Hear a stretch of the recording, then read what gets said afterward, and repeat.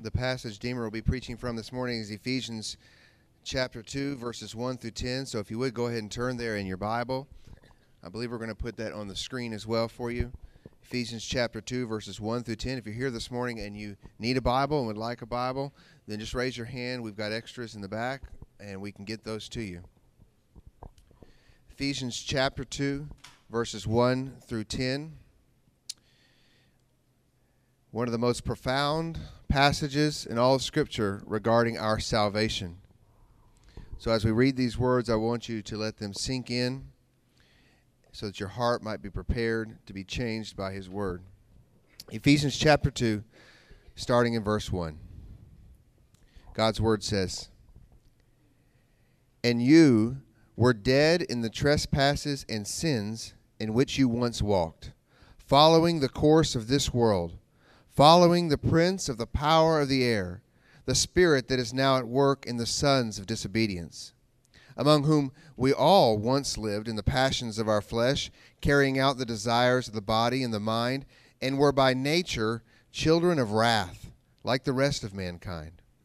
But God, being rich in mercy, because of the great love with which He loved us, even when we were dead in our trespasses, made us alive together with Christ. By grace you have been saved, and raised us up with Him, and seated us with Him in the heavenly places in Christ Jesus, so that in the coming ages He might show the immeasurable riches of His grace in kindness toward us in Christ Jesus. For by grace you have been saved through faith, and this is not your own doing. It is a gift of God, not a result of works, so that no one may boast. For we are His workmanship, created in Christ Jesus for good works, which God prepared beforehand that we should walk in them." Let's pray. Heavenly Father, Lord, I ask that you would take this word and, like a sharp, double-edged sword, do a work on each and every one of our hearts. God, help us to see that salvation is only from you. Not only is it only through you, it is only from you. So God, I pray this morning, if there's any one of us here, myself included, Deemer included, that have any sort of self-righteousness built up in our heart, any sort of pride and arrogance thinking that we've done something to impress you, we've done something to deserve to be saved, God, that you would strike that from our hearts right now and help us to see the glory of this passage. The glory is that it's all about you and that it's all from you. And so, God, we pray this morning that you would just be with Deemer. Fill him with your words. Fill him with your Holy Spirit. Fill us with your Holy Spirit. A sermon is not a one-way communication, Lord. It is an interactive thing. We are to respond as you speak through your word. So, God, now we pray that you'd be with us during this time. We give you all the glory in the name of your Son, Jesus Christ. Amen. Amen. And good morning and happy Reformation Sunday to you.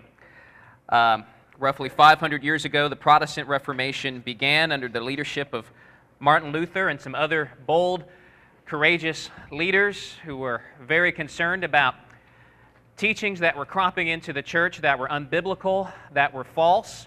And out of that movement, out of the Protestant Reformation, came what we know to be the 5 solas. And we began this series last week, the 5 solas of the Reformation. Sola, that word meaning only. Last week, Steve covered 2 of those solas. Sola Scriptura, the Scriptures alone.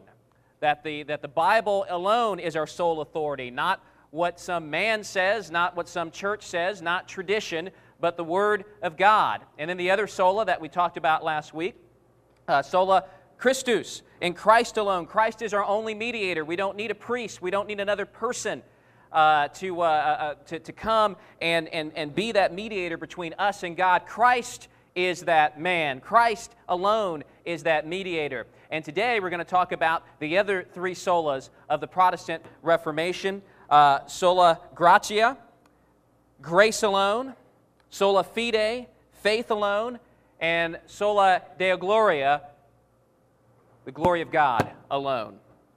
And let's take a look at the first one that we'll talk about today. Sola gratia. Salvation is by grace alone. Now, what does grace mean? We probably need to get a handle on what that word means before we talk about it. And I found something very helpful from from a writer, a Christian teacher. He defined grace this way. It helped me. I hope it'll help you as well. When we use the term grace, and when we use the term grace alone, what we mean is that our salvation from the wrath of God, our deliverance from hell, is because of something good in God, not because of anything good in us. And thus, when we speak of grace alone, sola gratia, we are speaking of the fact that God saves us because of His mercy and His graciousness towards us, and not because of something, indeed not because of anything in us that makes us desirable to God. Now, this runs counterintuitive to virtually every religion in the world. While religions may teach that we need God for salvation, they also teach that God needs us for salvation, that God needs our cooperation for salvation. In other words, salvation becomes sort of a spiritual tag team. You've got both parties contributing something to the process of redemption. This is virtually what all religions teach. This is what Martin Luther and the Reformers were fighting against in the 16th century. Now, while the Catholic Church in the 16th century did believe, certainly, that God's grace was necessary for salvation, was a part of salvation, the Church also believed that something more was needed for salvation. Man's work, man's efforts, man's deeds were needed to make God's saving grace operative in his life. A man could cooperate with God in the process of redemption by participating in the sacraments, such as baptism and the Lord's Supper, communion, or by doing other good works and religious deeds, and these good works actually became meritorious. In other words, they actually counted for something towards your salvation. Now, this belief is not unique to 16th century Catholicism. Virtually everyone in the world believes this to one degree or another. Most people, whether they are religious or whether they are irreligious, believe that when they stand before God, they will be allowed into heaven based on something good inside of them and some good works that they have done. I've talked to many people over the years of all different kinds of stripes, all different kinds of religious backgrounds, and irreligious people as well. And I hear common things that kind of crop up in these conversations over and over again when I ask them why God should allow them into heaven when they die. They may not say it exactly these ways, but this is the essence of what I hear coming from folks. And maybe you've heard these things too. I'm basically a good person. Now, I know I'm not perfect, but I try real hard to do the right thing. I know that. I know I'm not perfect, but I try. At least I haven't murdered anybody. God knows my heart, so God understands. Now, I hear these things over and over and over again, and by the way, I am sorry to tell you this, but after 500 years of Protestants beating the drum of the five solas, I'm so sorry to tell you that the Roman Catholic Church is still resisting sola gratia. You know what the official teaching of the Catholic Church is regarding sola gratia? Now, I want you to hear this. I'm not making this up. And as I read this statement, I want you to see if you can tell how this statement undermines not just sola gratia, but all five of the solas. This is part of the Catechism of the Roman Catholic Church. This came out of Vatican II. Listen to this quote. "Those who, through no fault of their own, do not know the gospel of Christ or His church, but who nevertheless seek God with a sincere heart and, moved by grace, try in their actions to do His will as they know it through the dictates of their conscience, those too may achieve eternal salvation." Now, it is truly impressive, friends, that in one short sentence like that, the church can totally undermine all five solas in one fell sweep. Now, that's official, folks. That's part of the Catholic Catechism. You can go to the Vatican's website and read it for yourself. Now, I know that not every Catholic person believes that. I know that. But that's the word from the top down. That statement is one of the most outrageous things I've ever heard from an organization claiming to be Christian. There is so much wrong with that statement that I don't even know where to begin. But I was thinking this week in particular about how that statement undermines sola gratia, grace alone, and assumes that there is some kind of inherent goodness in people, even people who don't know Jesus Christ. These people can make it to heaven based on their own merit with a pinch of God's grace thrown in. And I just don't want to pick on the Catholic Church. That sentence in the Catholic Catechism perfectly captures where the whole Western world is going religiously. That statement could have come from the mouth of Oprah as much as it could have come from the mouth of the Roman Catholic Church. And the problem is that people who believe such have truly underestimated man's condition. Now, we all know that we are imperfect, right? We all agree that we are sinners. But the situation is a lot more grave than most people think, I'm afraid. Let's go back to Ephesians 2, what Steve just read to us. Look at Ephesians 2. Now, in Ephesians, in this chapter of Ephesians, Paul is describing the salvation process to the believers of the church of Ephesus, and he is reminding them of their condition before they were saved, and then he's going to go on and explain how God saved them, what God did for them. Now look at this. First of all, Paul describes man as dead. Look at verse 1 with me. And you were dead in the trespasses and sins in which you once walked. The Bible does not describe man as someone who is trying to do good but just can't make it and just needs a little extra help in the right direction. The Bible describes man as worse than that. The Bible describes man as spiritually dead. Man is dead and unresponsive towards God and has no ability to please God. A dead man doesn't try to do anything. A corpse is just lying there, unresponsive to things, unable to do anything. But more than that, Paul doesn't just describe our condition before Christ as dead, he describes us as slaves. Look at this again. And you were dead in the trespasses and sins in which you once walked, following the course of this world, following the prince of the power of the air, the spirit that is now at work in the sons of disobedience. And who were we slaves to? The Scripture says the prince of the power of the air. That is another title for Satan. So we're dead to God, but we're alive to Satan. To God, we are spiritually a corpse. We are cold. We are unresponsive. We're just lying there on the ground. To Satan, we're alive. We responded to him. The Bible says we were actually walking around, following after him. Wherever he led, that's where we went. But then it gets worse. Not only were we dead, spiritually dead and helpless, not only were we slaves, but the Bible goes on to say we were willing slaves. We were accomplices with Satan in this cosmic rebellion. Look at it again. Ephesians 2, and you were dead in the trespasses and sins in which you once walked, following the course of this world, following the prince of the power of the air, the spirit that is now at work in the sons of disobedience. And check this out, verse 3, among whom we all once lived in the passions of our flesh, carrying out the desires of the body and the mind. Paul is describing all of us before Christ saves us. We were a people who indulged in sinful desires and rebellion against God. We were slaves for sure, but we were willing slaves.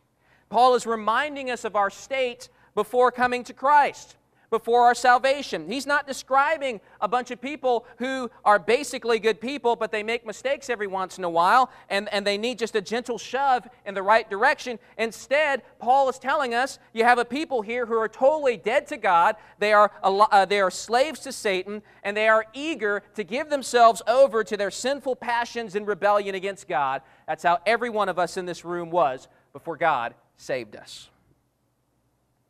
So, when the Catholic Catechism says that those who do not know Christ can be saved when they seek God, they are wrong. There are no such people. Outside of Christ, people are dead, according to Ephesians 2. And if that's not strong enough for you, hear what the Apostle Paul says in Romans 3. And coincidentally enough, in Romans 3, Paul is writing to an audience that thinks that they can get into heaven by being good enough. Romans 3 verse 10, Paul says, none is righteous. No, not one. No one understands. No one seeks for God. He goes on to say, all have turned aside. They have become worthless. No one does good, not even one. And then in verse 20 of Romans 3, Paul goes on to say, for by the works of the law, no human being will be justified in his sight. And when the Catholic Catechism declares that people can be saved by trying to do the will of God according to the dictates of their conscience, they are wrong. People outside of Christ are not trying to do God's will.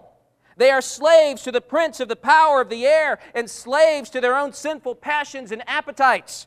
As Paul says in Romans 8, verse 7, for the mind that is set on the flesh is hostile towards God, for it does not submit to God's law. And check this out, it says, indeed, it cannot submit to God's law. Those who are in the flesh, Paul says, cannot please God. And when someone says they'll go to heaven because God knows their heart and God understands, they're wrong. It's precisely because God knows your heart that you are under condemnation and the threat of wrath in eternal hell. In fact, Paul says in Ephesians 2, by nature, we are children of wrath. God knowing your heart is not a comfort. Believe me. Other religions, other worldviews sugarcoat man's condition. Islam is too optimistic about the human condition. Muslims think obeying a set of rules is sufficient. Mormonism is too optimistic. They think we can actually work our way to godhood. Oprah's too pessimistic. Buddhism is too optimistic. Buddhism is too optimistic. Your average American pseudo-religious Joe is too optimistic. Only the Bible forces us to look in the mirror and look ourselves in the face and have us see ourselves for what we really are. Dead, slaves, rebels, corrupt, hell-bound. And don't you feel encouraged now? Sermon's over. Go home and go take on the world with that kind of message. No, just kidding. Stay there. Seriously, though, the word gospel means good news. And we will never realize how good the good news is until we understand how bad the bad news is. Where is the good news? The good news is in verse 4 of Ephesians 2. Look at it. Verse 4 of Ephesians 2. But God. And oh, how everything hinges on those two words. I love the drama here as Paul is writing this. There's this sense of escalation and this growing sense of despair. You were dead in trespasses and in sins. Worse, you were slaves. Worse, you were willing slaves. Worse, you are by nature children of wrath. It's just snowballing and getting worse and worse and worse and worse. And then in verse 4, but God, being rich in mercy because of the great love with which He loved us, even when we were dead in our trespasses, made us alive together with Christ. Grace, you have been saved. By grace you have been saved, the Apostle Paul says. And there it is. Sola gratia. When things look the darkest and the bleakest for humanity, when we were feeling the very heat of hell on our foreheads as we inch closer and closer to eternal wrath, God steps in and rescues us. We just sang about rescuing a moment ago. And that is what grace is, my friends. Now, you've heard the proverb, God helps those who help themselves. How many have heard that proverb? God helps those who help themselves. Most of you have. That's not even in the Bible. Most people think that it's in the Bible. I've read polls that say that, well over half of Americans think that that phrase is in the Bible. A significant amount of Christians believe that that phrase is in the Bible too. Maybe you thought that it was in the Bible. It actually is not in the Bible. That proverb is actually anti-gospel. That proverb is very much in line with human understanding and pretty much sums up virtually every major world religion out there. God does not help those who help themselves. That's not the gospel. The gospel is God helps the helpless. And the gospel is not only God rescuing helpless people who had no ability to save themselves, it's also about God rescuing a sinful and rebellious people who were enemies of God, people who actually deserved death. Folks, I deserve the lake of fire, and I deserve the lake of fire every bit as much as Adolf Hitler does, and you deserve it too. But God, as Paul says, but God, being rich in mercy because of the great love with which He loved us, even when we were dead in our trespasses, made us alive together with Christ. By grace you have been saved. What you have described here is a resurrection. Paul says we were dead in sin and trespasses, but what did God do? Look at verse 6. God, it says, He raised us up with Him and seated us with Him in the heavenly places in Christ Jesus. That, my friends, is grace. Unmerited, undeserved, unearned favor, that God would look upon His enemies, send His Son, Jesus Christ, to die for them and rise for them, rescue them from condemnation, the condemnation that they deserve, forgive them of their sins, clothe them with Christ's righteousness, and adopt them into His family as heirs, seating them in the heavenly places with Christ Jesus. And it's all solely due to the grace of God and no effort of man. So if salvation is sola gratia, by grace alone, and man can't help God, or man can't help God to save man, if man is totally dependent on God for salvation, the natural question to ask would be, then, is man totally passive? I mean, we've been talking about what God does in salvation, and that's all well and good, but on a practical, experiential level, what must I do to be saved?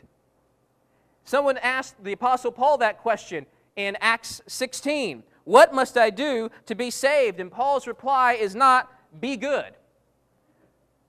Paul doesn't say, be religious. What does Paul say to that man?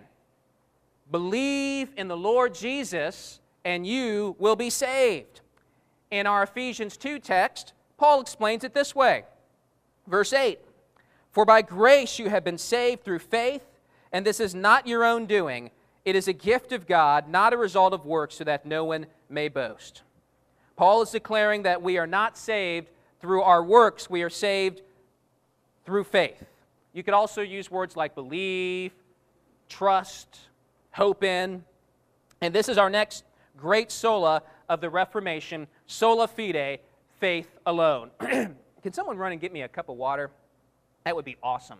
I didn't know I was going to be yelling so much today. Thank you. Some of you knew that I was going to be yelling this much today. Faith is trusting in the work that Jesus does for you as opposed to trusting in your own work to save you. If you look at other religions, it's all about man working hard, climbing the ladder, climbing those steps bit by bit, step by step, good deed by good deed, until finally he, through his own efforts, reaches the top of the ladder and is received by God in heaven. The Bible teaches the exact opposite. The Bible says we are not saved by ascending the ladder of good works to be received into heaven by God as a result. Rather, the Scriptures tell us about Jesus Christ descending from heaven to earth, and to all who did receive Him, the Apostle John tells us, all who believed in His name, He gave the right to become children of God, who were born not of blood, nor of the will of the flesh, nor of the will of man, but of God. So, at the end of the day, salvation is not about your efforts. It's not about your will. It's not about your work. It's all about God's work in you. Your role is simply to believe and to receive. And for some people, that is going to be way too simple. Surely there's got to be more to it than that. Surely there must be more than just believing and receiving. Some in their pride may even be offended by a message like that. They would rather, they are offended by the notion that you contribute absolutely nothing to your own salvation. Some people would rather not rely on God to do it all for them. Some want to be able to work and to earn their salvation instead. But I'm here to tell you, you really don't want to work for it. If you work, you will be paid wages. You will be. And you don't want the payment that is due to you for all your hard work. Because Paul tells us in Romans 6:23 that the wages of sin is death. And no matter how hard you try, no matter how hard you work, you are still a sinner. And even the things that you do that you think are good are stained by sin. Which is why when men stand before God in the final judgment and all they have to show for it is their life, is their own life and their own work, God will give them a payment for all their hard work, and that payment is hell. You see, we don't take sin seriously. We don't take the holiness of God seriously. The 16th century Roman church did not take these things seriously. We want justice for everyone else who does evil, but we want God to sweep our own sin under the rug. And we think a few religious deeds, a few good works, church attendance, maybe a baptism, a few trips to the Lord's table, eating the bread and drinking the wine for communion. We think those things are going to make us fine, and God's going to turn a blind eye to the mountain of sin that we've accumulated in our own life. And that will not happen. If you want to go through life on your own, and if you want your status with God and your entrance to heaven to be based on you and what you do and what you bring to the table, good luck with that. The wages of sin is death. But we are even in worse shape than that. Because our condemnation is based on more than just our individual sins. Our condemnation is based on who we are united to. And the Bible teaches that all of us are united to Adam. Remember him? Remember Adam? Book of Genesis, first couple of chapters of that book. The head of the human race, he ate the fruit from the tree of the knowledge of good and evil, even though God told him not to do that. Adam committed cosmic treason against the king of the universe in his desire to be a god. And what had God warned Adam about in the very beginning? The day that you eat of that fruit, you shall surely die. The wages of sin is death. Adam ate the fruit. He sinned against God. He experienced spiritual death. He experienced that immediately, and he became relationally separated from God. And 900 years later, Adam's body, which was meant to be immortal, turned back to dust when he dropped dead physically. And Adam's sin unleashed physical death and decay and disorder into the cosmos. And even more horrifying, a spiritual death that all men enter into this world with, and that spiritual death is climaxed in hell. You were dead in your trespasses and sins, Paul says in Ephesians 2. And the Bible sees Adam as a head of the human race, as a representative. So we are united to Adam when we come into this world. We are in Adam, so to speak. Which is why we come into this world as sinners from our earliest years. It's all because of this connection that we have with Adam. And Paul describes the connection this way in Romans chapter 5. He says in Romans 5:12, "Therefore, just as sin came into the world through one man, and death through sin, and so death spread to all men because all sinned." That phrase, all sinned, is talking about more than just your personal acts of sin. We were in Adam when he sinned. He was our head. He was our representative. And what is true of Adam is true of all men. He sinned, we sinned. He was relationally separated from God, so are we. He returned to the dust after 900 years, so do we after 90 years or less. He became an enemy of God, so are we. He faced the doom of eternal death and hell, so do we. Adam receives wages for his work, and so do we. But while the wages of sin is death, Paul makes a glorious announcement right after that in Romans 6:23. He says, "The wages of sin is death, but the gift of God is eternal life through Jesus Christ our Lord." So you have wages, which is linked to work. You work and you get paid what is owed you. In this case, death. But what does God contrast wages with? He contrasts wages with a gift. And how is a gift different from wages? Think about this in the physical realm. When you get a paycheck from your employer, that is payment due for your work. Now, a gift is the opposite of that. A gift is something that is totally unearned. In the spiritual realm, you have wages and you have a gift. If you want to work and get what is due to you, you will get hell.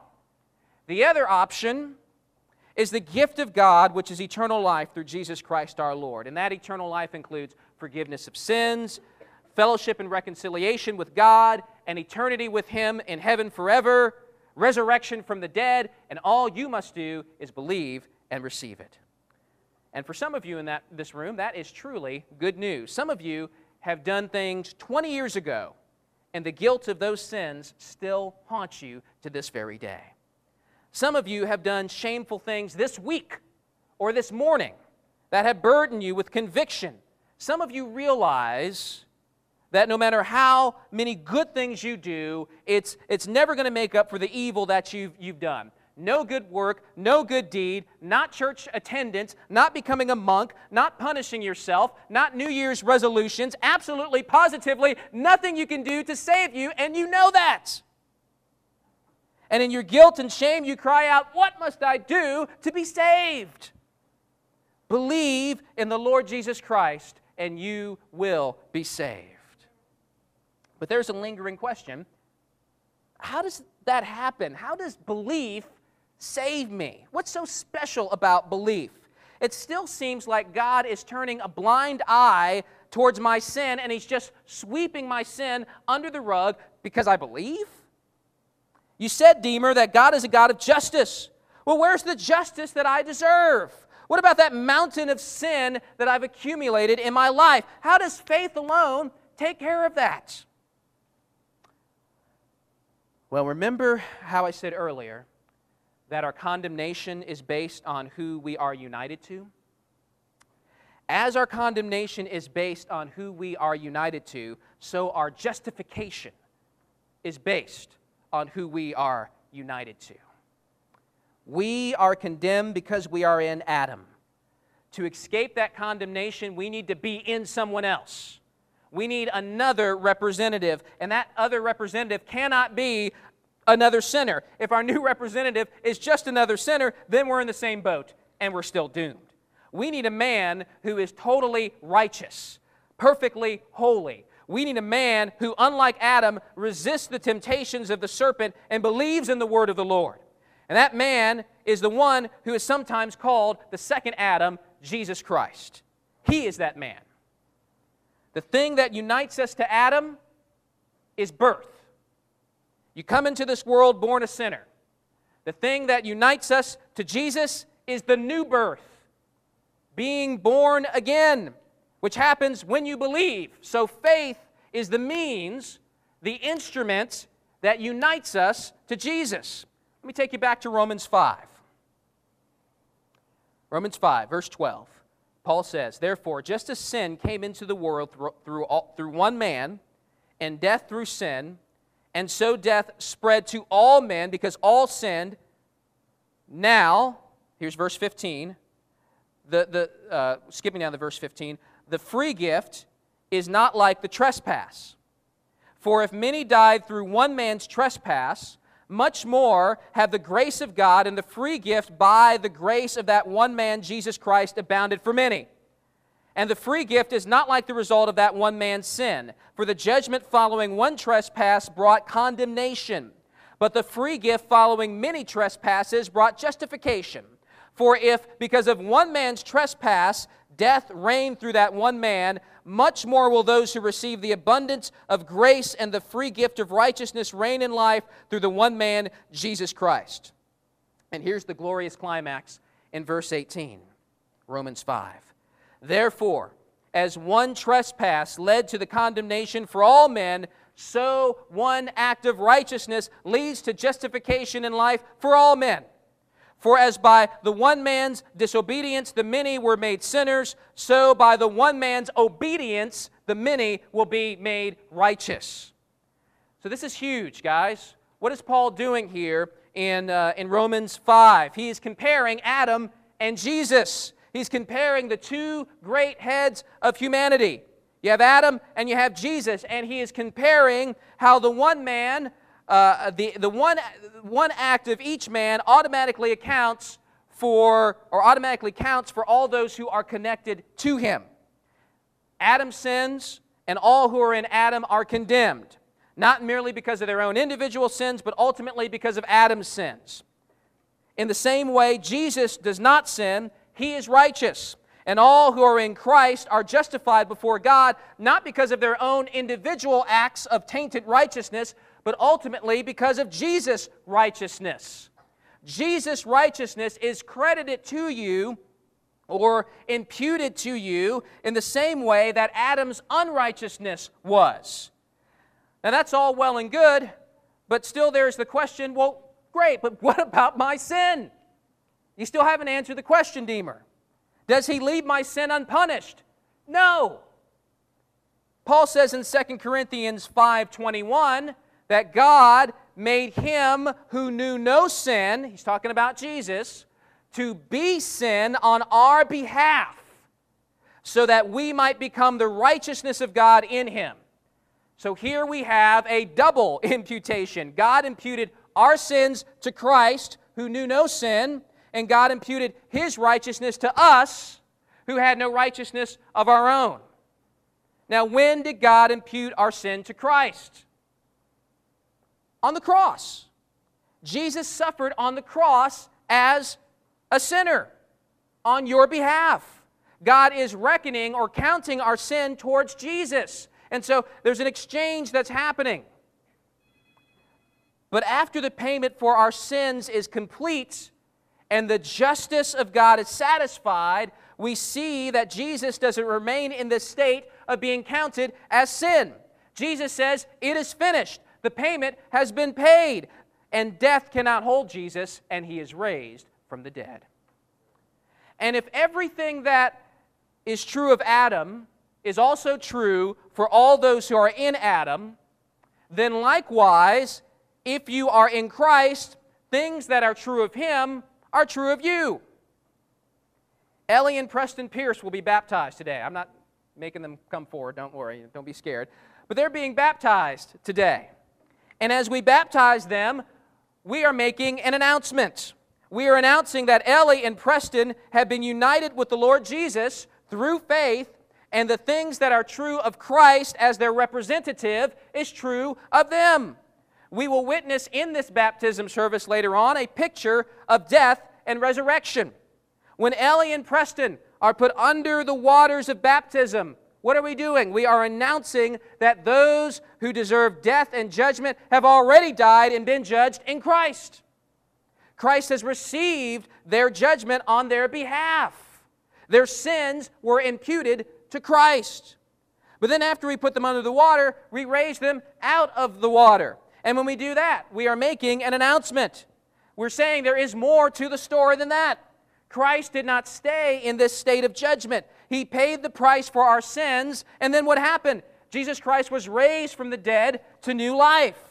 And because Ellie and Preston are united now with Jesus Christ, they, with Christ, have been brought safely through the waters of God's judgment and are raised to new life. And they're not only raised with Christ, but as Paul says, raised up with him and seated with him in the heavenly places in Christ Jesus. Not only are Ellie and Preston raised to new life spiritually in this age, but they, like Christ, will experience a resurrection from the dead in the age to come, and they will rule and reign with Christ in the new heavens and the new earth. That's a great picture, Preston and Ellie. Something for you to look forward to. Now, why does God do this grand and wonderful thing? Why does he take dead, rebellious, Satan-following sinners who deserve death and hell? Why does he do this for them? God would be so right to throw me in the lake of fire. He would be so right to do it right now. I'm so deserving of that. Yet what does God do? God takes me, he takes you, he takes Ellie, he takes Preston, he takes the Apostle Paul, who was a blasphemer and killed Christians. He takes us and he raises us from the dead and breathes new life into us. He awakens our spirits. He forgives us. He unites us to Christ. He seats us in the heavenly places, and he gives us, his former enemies, the right to become children of God. Why does he do such a thing? There's an obvious answer, and then there's a less obvious one. The obvious answer is because he loves you. Despite your sin, despite your spiritual ugliness, he has great affection and passion for you. and He loves you more than you love you. We know that part. Here's the other part we sometimes miss about why God is doing this wonderful thing. God has another passion. As much as God loves you and is passionate about you, there is something that He is even more passionate about and He is even more zealous for, and that is His glory. And that brings us to the final sola of the Reformation, sola Deo Gloria, the glory of God alone. Don't get scared. I know I'm running out of time. This is going to be a short one. But Mark, we will have to cut out one song. I had so much to tell you guys. I'm sorry. No, I'm not sorry. This is good stuff. All right. The glory of God alone. Paul says, Ephesians 2, verse 8, "For by grace you have been saved through faith, and this is not your own doing. It is the gift of God, not a result of works, so that no one may boast." Don't miss that phrase at the end of the verse, so that no one may boast. God does the saving. God does the raising. God even gives the gift of faith to the believer so they can actually believe, and this leaves no room for the believer boasting. Even my own faith, I can't boast about. That too came from God. If there's any boasting to be directed at anybody, God wants the boasting to be directed towards Him. God saves you to show you how great and wonderful He is. God saves you to put His glory on display. Turn with me to one final scripture, Ephesians chapter 1. And Ephesians chapter 1 is all about a subject that is near and dear to my heart. It's about adoption. And in this case, it's about your adoption. Did you know that you were adopted? Listen to what Paul says, Ephesians 1, starting at verse 3. He's going to tell us about this adoption that God has done for us and how He has saved us. And Paul, on a number of occasions in this passage, tells us why He's doing it. "Blessed be the God and Father of our Lord Jesus Christ, who has blessed us in Christ with every spiritual blessing in the heavenly places, even as He chose us in Him before the foundation of the world, that we should be holy and blameless before Him. In love He predestined us for adoption through Jesus Christ, according to the purpose of His will, to the praise of His glorious grace." There it is. "With which He has blessed us in the Beloved. In Him we have redemption through His blood, the forgiveness of our trespass, according to the riches of His grace, which He lavished upon us, and all wisdom and insight, making known to us the mystery of His will, according to His purpose, which He set forth in Christ, as a plan for the fullness of time, to unite all things to Him, in Him, things in heaven and things on earth. In Him we have obtained an inheritance, having been predestined according to the purpose of Him who works all things according to the counsel of His will, so that we who were the first to hope in Christ might be to the praise of His glory." There it is again. "In Him you also, when you heard the word of truth, the gospel of your salvation, and believed in Him, were sealed with the promised Holy Spirit, who is the guarantee of our salvation until we acquire possession of it to the praise of His glory." Over and over again, Paul is reminding us why he is doing this. I'm going to end with a quote from John Piper talking about Ephesians 1 and God adopting us for His glory. He says it so much better than me, so that's why I'm quoting him. But I want you to listen carefully to this. He says, "God adopted us in our unworthiness to make His grace look great. You were adopted for the praise of the glory of His grace." God's action in adopting us is radically God-centered and God-exalting. I know that many hear this and think that it is not loving. How can God, seeking to exalt Himself, be loving? The answer, I want you to hear this carefully. The answer is that the glory of God is what we were made to see and enjoy for all of eternity. Nothing else will satisfy our souls. Therefore, if God does not exalt Himself for us to admire and enjoy, then He is unloving. That is, He does not give us what we need. We are adopted by God so that we will rejoice that God made much of us. We are adopted by God so that we will enjoy making much of God's grace as our Father forever. We are adopted so that in this family, the Father and the unique elder Son, Jesus Christ, will be the source and focus of all of our joy. We are adopted to the praise of the glory of His grace. It will take an eternity for the glory of that grace to be fully displayed for finite people. Therefore, we will be increasingly happy in God forever and ever. Sola Deo Gloria, for the glory of God alone. It all goes back to the glory of God, and thank God that it does. Never let it be about us. Let it be all about Him. Let me pray for you. Father God, thank you so much for this time, and thank you for your word, and thank you so much that you took sinners who were in rebellion against you, who hated you, who were enemies of God, and you came and you saved us. You came to our rescue. Thank you so much for that, Lord. Help us never to forget where our salvation comes from. Help us to remember that it's not about us, it's all about you. And Lord, I pray that you would help us to be faithful in proclaiming the message of this salvation, of this grace that is available freely to those who don't work, but those who believe and receive. I pray it in Jesus' name. Amen.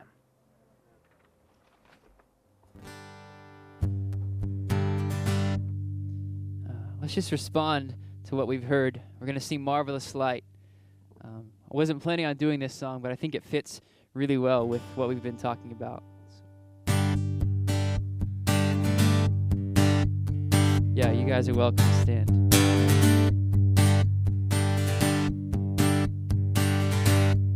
Here we go. I once was fatherless, a stranger with no hope.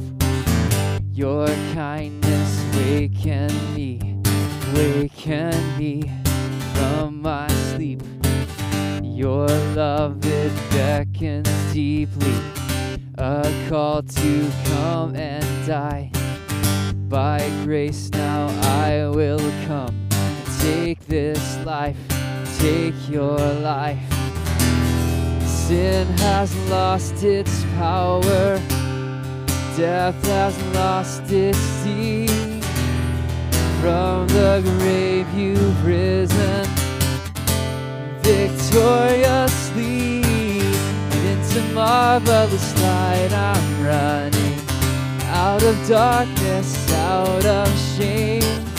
By the cross you are the truth, you are the life, you are the way.